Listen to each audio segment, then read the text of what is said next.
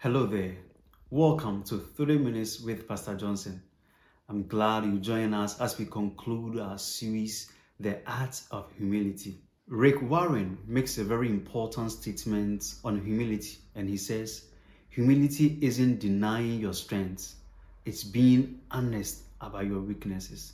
We all have weaknesses, and the best approach to dealing with them is to recognize their existence. Today, we want to look at the last dimension of humility, and that is humility means to accept criticisms. There is an African proverb that says that the one that cuts the path doesn't know it is crooked.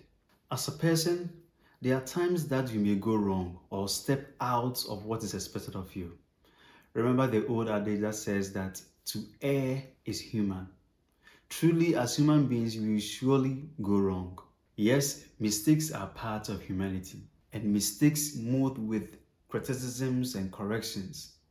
People will definitely disagree and disapprove of your faults and will hit you hard with all forms of displeasing words.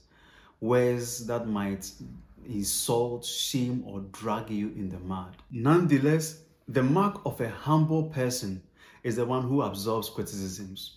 Criticisms leads to correction, prevents future occurrences, and opens the eyes of the person to his shortfalls.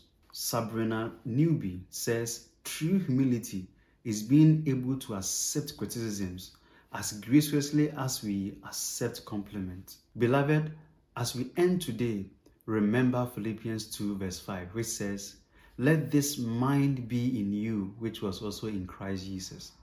Which mind is it? The mind of humility. Let's pray.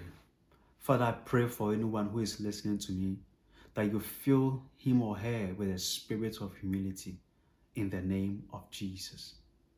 Amen. Stay blessed, and we will meet again.